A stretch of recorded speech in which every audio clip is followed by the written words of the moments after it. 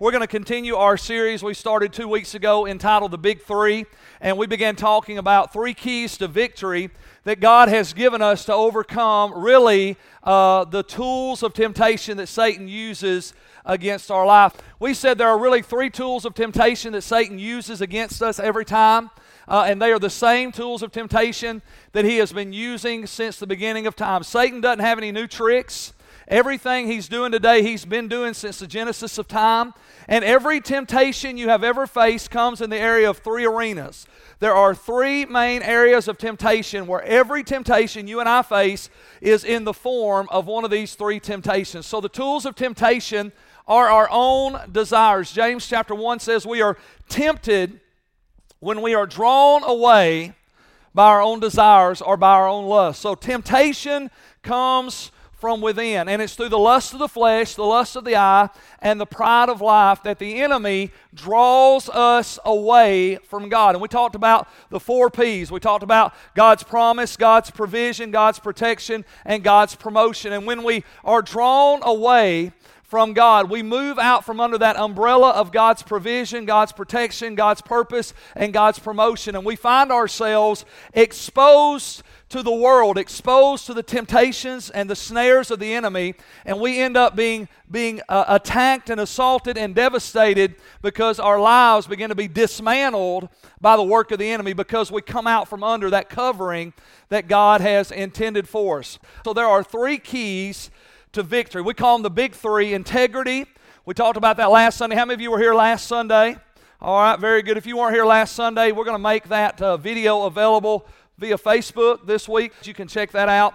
And so I want you to go and look at that. Last week we talked about 5 areas of integrity and how that integrity disarms the enemy and gives you victory over the lust of the flesh, because the lust of the flesh, we said as we looked at last week, is the temptation to feel, right? I want to feel good, but integrity says I want to do good, amen? And I want to do what is good and pleasing in the eyes of God. And so we recognized that last week. Today we're going to talk about generosity, and next Sunday we're going to talk about humility.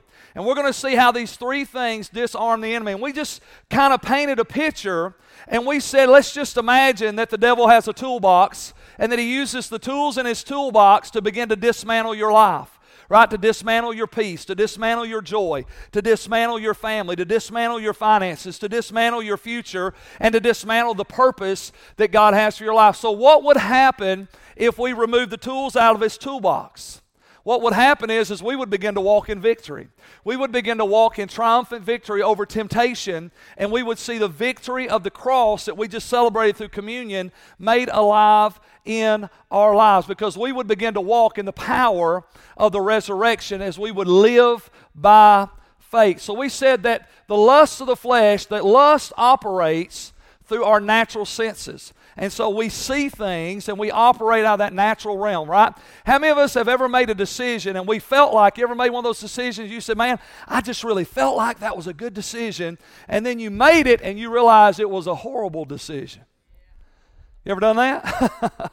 I'm guilty, right? I'll probably raise both hands. Right, man, I just felt like that was a good decision. I just felt like that was the right thing to do. I just felt like that was the right thing to say. And after you did it, or you said it, or you made the choice that you made, you realize, man, that was not the right thing to do. That was not the right thing to say. That was not the right way to act. And all of a sudden, I've got this thing that just blew up, right? Have you ever had those visions where you think about something and you're like, man, I'm going to do this and this beautiful thing's going to happen, and then you do it and it explodes like in your face?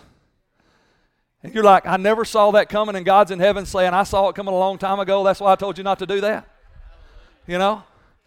And so the lust of our flesh, lust operates through our natural senses, what we feel, what we think, what we see, what we touch, what we taste. But faith operates through spiritual senses. Faith comes by hearing, the Bible says, and hearing by the Word of God. So if we're going to live by faith, we're going to have to operate out of the spiritual realm, right? And how do we operate out of the spiritual realm? We operate by hearing the voice of God. And so we need to hear the voice of God, because the only way to live by faith is to live in relationship with God. And I begin to hear the voice of God. And how do I hear the voice of God? Well, it's really simple. The best way to hear the voice of God is to read the verse of God. When you read the Word of God, God's Word gives clarity to God's voice. And if you watch, we do a little thing called Fruitful 5. A couple of weeks ago, I did a thing on Open Our Ears to hear. And I talked about how that the Bible gives direction to our lives, but the Holy Spirit reveals the details of life. Right? So if you're going to live by faith, you got to live by what the Word of God says, and you got to walk according to the direction of the Word, and then you got to make decisions based on the details of the Holy Spirit, because the Bible tells you to go to church. It's the Holy Spirit that tells you which church to go to. So you're not here by accident. The fact that you feel compelled to come to this church is because this is the church God's called you to be in. Right? The Bible says if you desire to be married, it's a good thing, right? He who finds a wife finds a good thing. And so marriage is a good thing. But it's the Holy Spirit that'll tell you which person is the right person for you to marry, right? Because not every person is compatible with you. Amen? Right? So we need the direction that comes from the Word of God, but we need the details that come by the voice of God, and that only happens as we begin to walk by faith and we begin to listen and lean into the voice of the Spirit and follow direction of the Word of God. So we said that you can't live by faith until you crucify the flesh. Two things you're going to always have to do as a Christian is you're going to always have to crucify your flesh, because as long as you live in this body, you are susceptible to temptation. Right? You never outgrow the reality that you can be tempted, but you can disarm the enemy and take away the tools of temptation. Amen? The other thing that you're always going to have to do is you're going to have to always renew your mind. And the reason you're going to have to always renew your mind is because every day your mind is being bombarded by the lies of the enemy. Every day you're being told lies. Lies about who you are, lies about what you should be, lies about what you could be, lies about who people are, lies about God, lies about the world. Every day you're being bombarded by the lies of the enemy. And if you are not crucifying your flesh and renewing your mind, then you're never going to walk by faith. Because those two things are counterproductive to a life of faith. Why? Because if I'm being led by my flesh, I'm not walking in the Spirit. But if I'm walking in the Spirit, the Bible says I won't be led by my flesh. Amen. So there is great victory in Christ. Let's look at our next point here. So we said the lust of the flesh is temptation to feel. We talked about that last week. I want to feel good, but integrity says I want to do good. So let's look at our next point. This is where we're going today. The lust of the eyes. The lust of the eyes is a temptation to have. I see it and I want it. I see it and I want it. We live in the richest nation on the planet, but we also live in the most indebted nation on the planet. We have more wealth, but we also have more debt. That just don't even seem right. How is it that we can have more money, but at the same time that we have more money, we also have more debt, and we're actually living in more bondage because of our debt than probably any other nation on the planet? I want to tell you how that happens. It's called the lust of the eye. We see it, and we want it. And we see it, and we want it. And we said the way this works is that if I am looking to the world to be content, right? If I love the world and the things in the world, the Bible says, I will not walk in the love of the Father. Why? Because the love of the world means that I'm looking for a contentment in the world. So if I believe that this house will make me happy, then when I get that house, I will also then believe that a bigger house will make me happier. Right? And if I believe the car will make me happy, then when I get that car, it won't be very long before I'll think that that newer car or that faster car or that prettier car will make me happier. Right? And if I finally win the heart of that woman and make her my wife, because I think if I get married to her or if I have her, I'll be happy. Well, after a couple years, when the newlywed wears off, then all of a sudden you start thinking, well, if she made me happy, that woman would make me happier. And as long as you are living a life led by lust, as long as you believe the lie that anything or anyone in this world can actually satisfy you, you'll never be satisfied. See, if you're not happy as a single, you won't be happy when you get married. If you're not happy when you're married, you won't be happy when you have children. Because don't we do that? Don't single people say, well, if I was married, I'd be happy. And then when we get married and the new wears off, we say, well, if we just had kids, we'd be happy. Right? Oh, man, ain't that crazy? All the people with kids are thinking, don't even have a clue. Right? And now, this next one may be true. I've not got there yet, but I hear that maybe if your kids didn't make you happy, your grandkids really will. Is that right, Brother Curtis? Brother Curtis says that. That maybe works. So that might be true. It's a long way to get to grandkids, though, let me just tell you, right? So let's do it right on the front end. Amen? So as long as we believe there's a contentment in the things of this world, we'll never be content.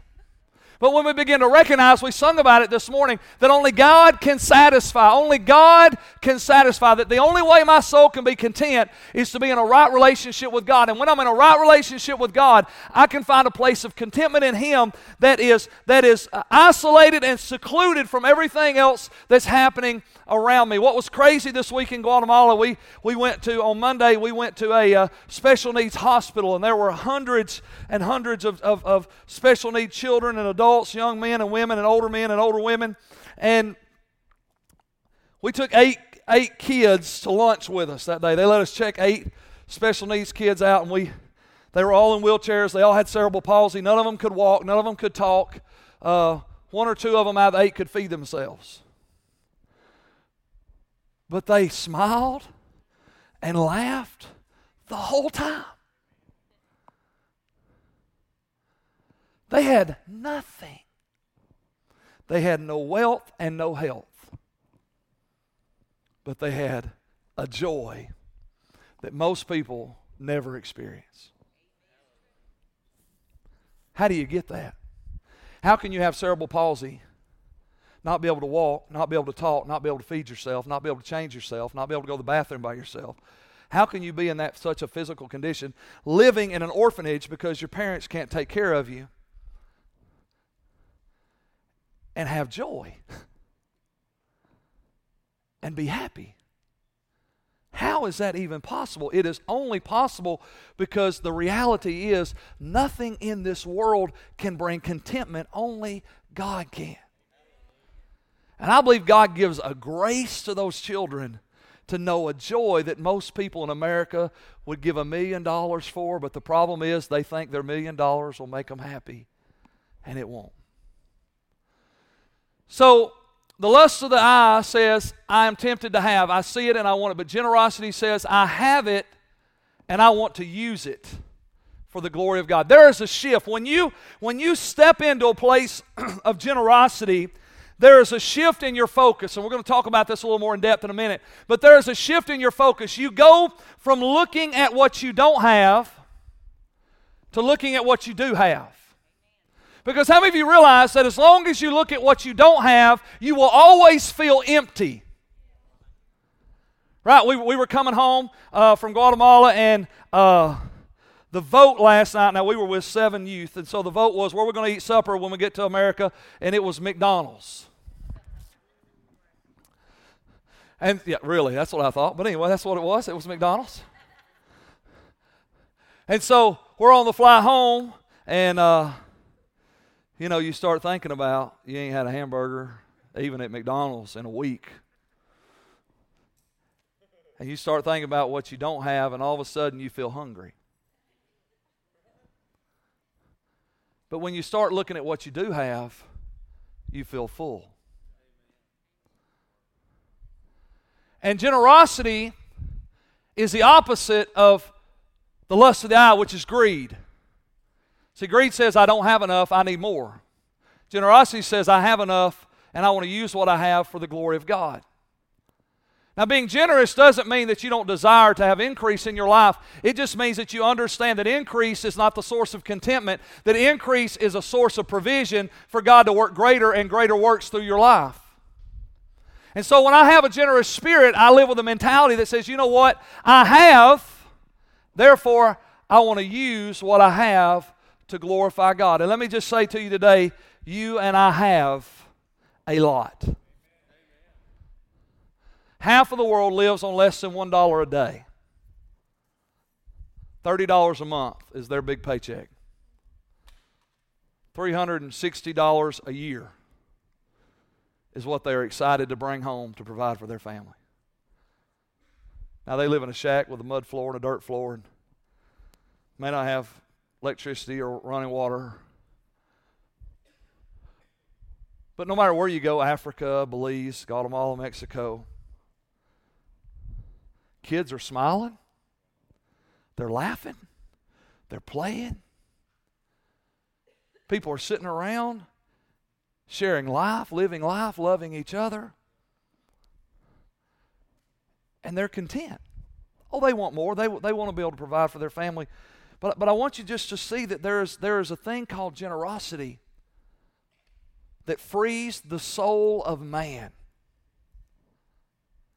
to begin to know the riches of God in a way that you can never experience outside of that. So let me give you a couple scriptures about generosity from the Word of God. Let's look at our first scripture. Isaiah 32:8 says, "But a generous man devises generous things, and by generosity he shall stand." A generous man devises generous things, and by generosity he shall stand. There is a stability in generosity that enables you to stand, to be steadfast, to be unmovable. There is a stability in generosity that you'll never find in greed. As a matter of fact, greedy people are never satisfied. I heard a story, someone interviewed one of the wealthiest men on the planet and asked him, how much more do you need in order to be satisfied? And he said, just a little more. And isn't that how we live our lives in America? I just want a little more, right? I mean, I don't want a lot, I just want a little more. A little more than what I got, and a little more than what I got. And when I get a little more than what I got, I want a little more than what I got, because I want a little more than what I got. And when you live out of a spirit of greed, you don't stand. There's no stability. There's this constant striving. Have you ever met somebody that had more money than they could ever spend, but they still weren't content? I have. I've met people that had more money than they could ever spend, and they were so stressed out about holding on to what they had that they couldn't enjoy what they had. It's amazing. We were in Guatemala, and every house in Guatemala has a fence around it, or a wall, really. It is a wall. It's not a fence. It's a wall. We went to Africa, to Mexico, me and Brother Curtis, and we went to the city dump. About 100 families living on the city dump. They literally build shacks in the garbage dump in Mexico, and they gather from the dump every day. That's how they make their living. They trade and barter and sell in order to live. And every shack had a fence around it. Because there is a poverty mentality that is driven by greed that is not determined. You can be greedy and have nothing. You can be greedy and have everything. See, greed is not determined by how much you have. Greed is determined by how much you want, or how much you're willing to hold on to what you have. And so when you go to these impoverished communities, they have this mentality that says, I got to put a wall, a gate, a fence, because I got to hold on to what I got. I asked one of the gentlemen, we were there, I said, how do the rich Guatemalan people, do they help the poor Guatemalan people? And he said, no. I said, why not? He said, because they're afraid that something may happen in the future that they can't foretell, and they may need the extra money that they have today to provide for themselves. But a generous person devises generous things, and by generosity, he stands. I want to say there is a stability that you will never know outside of generosity. Let's look at our next verse. I want you to see this. The Word of God is so rich with truth. The generous soul will be made rich, and he who waters will also be watered himself. You know how to never go hungry and never be thirsty? Then always give food and water to those that are. God waters the soul of those who waters others. And that's not just true financially. See, generosity is not just about your money. It's about your time. It's about your resources. It's about your energy. It's about your ability. It's really about your life.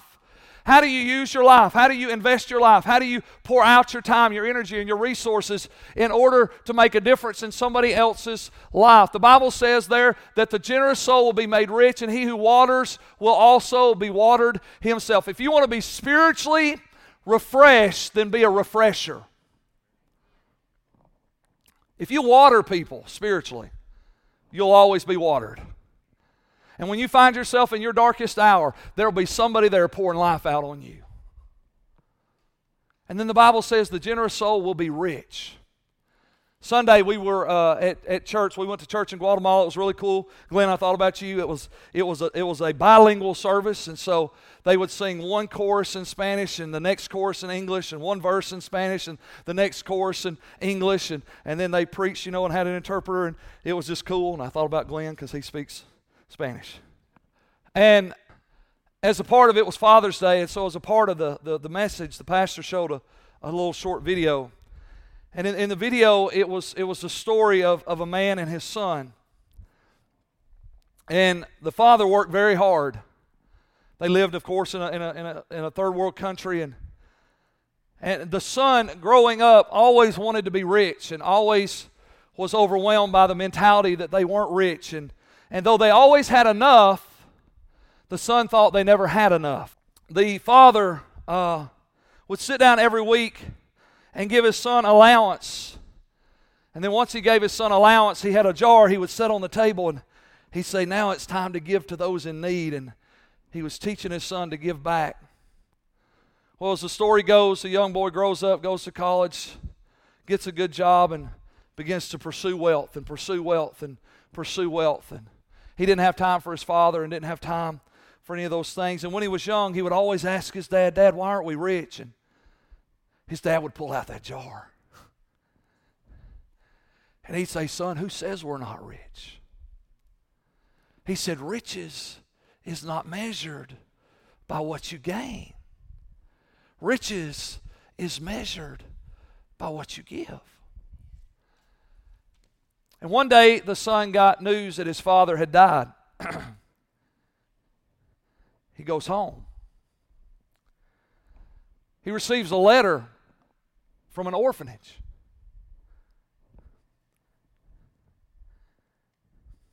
He goes to the orphanage, and when he walks in the door, there's this party, a celebration, and they're celebrating him. They bring him up front in front of all the kids, and the kids are singing for him, and they're dancing for him, and they're hugging him, and they present him with a plaque with his name on it. And all those years, his dad had been taking the money that he made and the money that his son gave and had been sending it to this orphanage every week and every month and every week and every month. He was one of the largest contributors to this orphanage. And as they presented the plaque to the son, they told the son, your dad wanted you to have a legacy that was greater than anything money could buy. And I thought, how powerful to know that the generous soul is rich. That there is a joy and a satisfaction and a contentment that we will never know outside of generosity. Let me give you one more scripture. The Bible says, he who has a generous eye will be blessed, for he gives of his bread to the poor. He who has a generous eye will be blessed. I thought that's interesting scripture, since the Bible talks about the opposite of a generous eye is the lust of the eye. But a generous eye will be blessed, for he gives of his bread to the poor. There is a blessing. There is an intimacy. There is a knowing of God that you will never and I will never experience outside of a generous spirit. Now, let me just give you another couple thoughts. So generosity, we talked about this last week briefly, but we want to dissect it. So generosity, that next point, flows out of financial integrity. And we said integrity is a predetermined decision of how you're going to live your life. And so we need to make some decisions on how we're going to live our life. So what is financial integrity? Financial integrity says that I'm going to live my life as a manager and not the owner. I'm a manager. I'm not the owner. And if you don't believe that you're not the owner, then look at the size of your coffin when you die. They're made for one. Just for you. You don't take your house, you don't take your car, you don't take your wealth, you don't take your money, you don't take your boat, you don't take any of those things. When you die, they're going to put you in a box built big enough just for you. And the Bible says, naked you came into the world and naked you will return. And you'll take nothing with you financially to eternity except for what you used your money to do to reach people and love people and serve people with the resources God's given us. And so financial integrity is a spirit of generosity that says, you know what, I'm a manager and not the owner. I have, therefore I want to use what I have for the glory of God. So let me give you two scriptures. Psalms 89:11 says, the heavens are yours, the earth also is yours, the world and all its fullness. You have founded them. Everything, God, is yours. You own the heaven, you own the earth, right? The Bible says God owns the cattle of 1,000 hills, and He owns the hills that those cattle are upon. Amen? God owns it all. Look at the next verse. 1 Chronicles 29 says, both riches and honor come from you, God. And you reign over all, and in your hand is power and might, and in your hand is to make great and to give strength to all. Riches and honor come from you, and you reign over all. In your hand is power and might. Your hand is to make great and to give strength to all. Just this morning I was praying, and this thought hit me. You know, we are so, as Americans, and God's so awesome, you know, that all this worked out. Preaching on generosity the week after we get back from Guatemala. The Lord knows how to wreck your heart, right? So I was thinking this morning as I was praying, as Americans, we are so prideful in the sense that we take so much credit for our success. You know, well, I am who I am because I worked hard all my life. I am who I am because I went to school and got a degree. I am who I am because, man, I did this and I did that and I worked harder than everybody else around me. And all that may be true, but let me just give you a simple thought this morning. The Holy Spirit just hit me with this. Riches and honor come from God. You would not have anything that you have today if you would have been born in Guatemala instead of in America.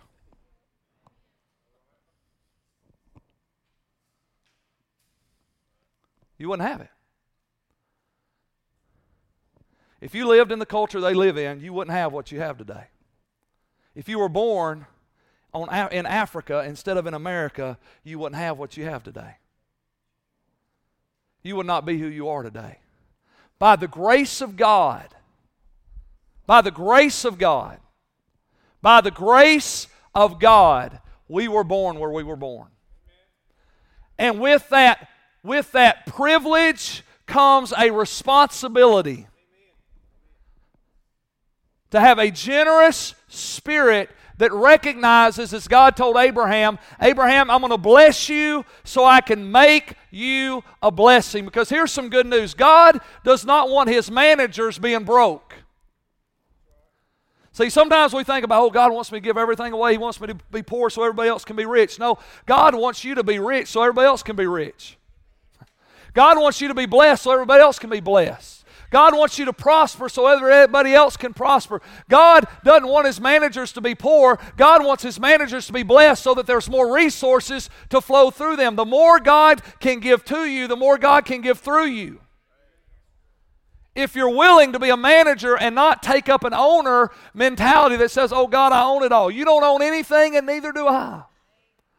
We are all stewards or managers of what God has entrusted to us. So I want to give you what I'm just simply calling the fruit of a management mentality. 4 things. I was listening, and you can write these 4 things down on your outline. I was listening to a message a couple weeks ago, and this pastor was talking about, he's in his 60s, maybe even in his 70s now, and he was talking about when he was in his early 20s, and he was pastoring his first church out in Texas. And he said at this church, he said it was a small church, about 100, 125 people. He said, but there was a very successful businessman in the church that he pastored. He said after about a year of pastoring there, he said one day the businessman invited him to come and meet him in the city where he worked there in Texas. And he said, I want to buy you lunch, Pastor. So he met the businessman at his office, and it was a big skyscraper building, and they actually went up to the top of the building to the penthouse, and there was a 5-star restaurant up there. And he said, I'm talking about, they had the waiters had the little towel over their arm, and he said, I was way out of my league. He said, I was a little small-town preacher, and he said, here I am. I've never been in a restaurant like this in my entire life. And he said, I sit down. This guy's name was John. He said, I sit down with John, and he said, he helps me order, He said, man, I don't know how to do anything. He said, I'm a duck out of water. He said, and after just a few minutes, he said, John leans over the table and he says, Pastor, he said, you have an opportunity that I don't have. And I have resources that you don't have. I want to partner with you and let's make a difference in some people's lives.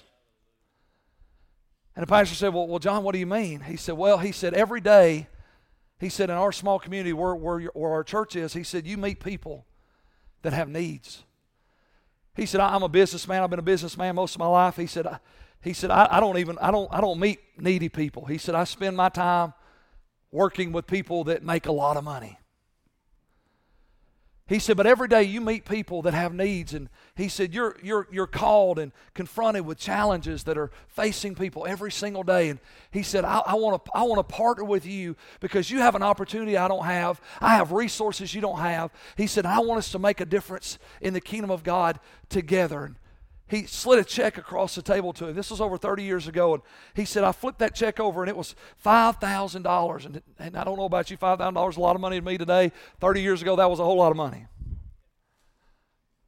And he said, I want to give you this. He said, it's seed money just to get started. He said, I only got one request. He said, okay, what's that? He said, I want to meet with you every month. I want to buy your lunch every month. And I want you to tell me the stories of the people that we helped. And so the pastor said, man, I was overwhelmed. He said, nothing. He said, of course, nothing like this ever happened to me before. And he said, but I'm like, okay, well, we'll do it. He said, when I walked away from that table that day, he said, John told me, he said, and when this money runs out, there'll always be more money. We'll never run out of money. He said, I want you to meet needs. And so he said, I went back, and he said, man, I started praying and just seeking the Lord on what in the world. And he said, out of this relationship with John, he said, God did something amazing. He said, God gave me a picture of what our relationship with God ought to look like. He said, because I was managing this man's money, and I knew it wasn't my money, and I knew I couldn't use it the way I wanted to use it, and I knew I couldn't spend it any way I wanted to spend it. He said, I knew that this money was John's money and not my money. And he said the purpose of a manager is to use the resources that the owner gives them for the owner's purpose. And he said, he told me basically just meet needs. He said, so as a result of that, I began to ask myself a question. He said, every time I would hear of a need, every time I was confronted with a need, every time I was made aware of a need, I would ask the question, what would the owner, in this case, his name was John, what would John want me to do? Now think about it. What if we begin to live our lives that way? What if we begin to recognize we don't own anything, we're just stewards over what God's given us?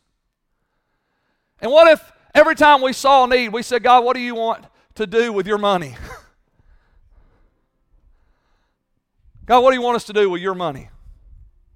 And I'm going to tell you something really, really true. Every need you see, you're not supposed to meet. You're not supposed to do everything, but you are supposed to do something. That's why you need to hear the voice of the Lord. But what would happen if we just began to say, okay, God, I see a need, I see a struggle, I see a hurt, I see a pain. God, what do you want me to do with your money? The second thing he said that happened, he said, I became very accountable. He said, I went and opened a special checking account with John's money. He said, and I began to pay attention to every penny that I spent, and I became very accountable. Let me just say, there are some of you in this room today, your whole financial situation would change if you just began to pay attention to how you spend God's money. Just begin to pay attention to how much money we waste on frivolous things. And again, not that you can't enjoy life, not that you can't have a nice dinner, not that you can't live in a nice home, not that you can't drive nice cars. No, that's not even the issue. The issue is that, you know what, when you manage somebody else's money, you realize, man, every month I got to give an account. I got to answer for how this money's being spent. I got to show some proof of purchase here on this is what we're doing and this is why we did what we did. And he said, all of a sudden, I really began to think about, pray about, ponder and think about how I handled this money. What if we did the same thing with the money God's given us? What if we really begin to say, God, you're the owner, we're the managers, and you know what, Lord, every month I want to be able to give an account to you. An account for what we've done with what you've given us. And to know that we didn't frivolously waste it, but we actually used it in a way that brought glory to you. The third thing, he said the last two things, he said, I never saw coming. He said, I never imagined what happened. He said, but the third thing that happened as a result of that relationship, he says, I got to know the heart of the owner. He said, every month when I would meet with John, he said, we'd sit in that restaurant. He said, we're in this big fancy restaurant. And he said, I would tell him, we did this, and we paid $50 for this. And he said, we helped this single mom. And he said, every now and then, he said, I'd say something. He said, and John, he said, right there in this restaurant, John would say, praise God. He said, he'd just scream at the top of his lungs. He said, I was so embarrassed. I'm like, John, we're in a restaurant, you know. He didn't care. He said, as I started this relationship with him, as I started being accountable to him, he said, all of a sudden, I started to know his heart. I started to see the things that moved him, the things that excited him, the things that stirred him. And I want to just say to you today, there is a level of intimacy that you will never know outside of generosity. If you want to know the heart of God, some of you are at a spiritual standstill in your life, and you're like, I feel like I've hit this wall and I can't get any closer to God. Let me tell you, generosity is a breakthrough for you. Because when you begin to act like a manager and not an owner, and all of a sudden you begin to know the heart of God, and you'll start hearing God say, praise God, or whatever God says to himself, right? Praise me, right? We were in Guatemala, and I could just hear the Lord saying that this week. But you know what? Every week in Arab, I hear God say it too. Praise God, praise God, praise God. And he said the last thing, he said, I never saw this coming. He said, John became one of my best friends. He said, John became one of my best friends. He said, I never saw that coming. I never imagined that would happen. He said, this little old poor country preacher and this very successful businessman, he said, and we became best friends. Because we began to share our lives together in a way that most people never share their lives together. Some of you want to know God like you've never known God. Generosity will do that. It'll cultivate a relationship. The Bible says where your treasure is, there your heart will be also. So let me give you two last thoughts. So generosity, I talked about this at the beginning, changes your focus from what you don't have to what you do have. It didn't take about one step off the airplane in Guatemala to realize what we do have. What we do have. Air conditioner is awesome. I love it as much as you can love air conditioning. All of a sudden, when I begin to live out of a generous spirit, my focus changes. I stop looking at what I don't have. I start looking at what I do have. And I realize I am rich. I am rich. And not only am I rich, I have an opportunity to enrich the lives of other people. The American missionaries that were there, Rob's sister was one of those, and we left her peanut butter crackers. And she was excited because they don't have peanut butter in Guatemala. And she said, I love peanut butter. And she was so excited over peanut butter crackers and beef jerky. Those things excite me too, but it was, we are rich and we can enrich the lives of others through a generous spirit. Last thought, we're going to close with this. Generosity creates a contentment that comes from what I give, not what I gain. All of a sudden you begin to understand the scripture that says it is more blessed to give than to receive. There is a contentment that comes in your heart out of what you give. We had 14 people go to Guatemala, and we all came home content. Content, not just because of what we have, but because of what we were able to give. A little of our time, a little of our energy, a little sweat, a little love, a little peanut butter cracker. And all of a sudden, out of generosity, there is a contentment that you will never experience anywhere else.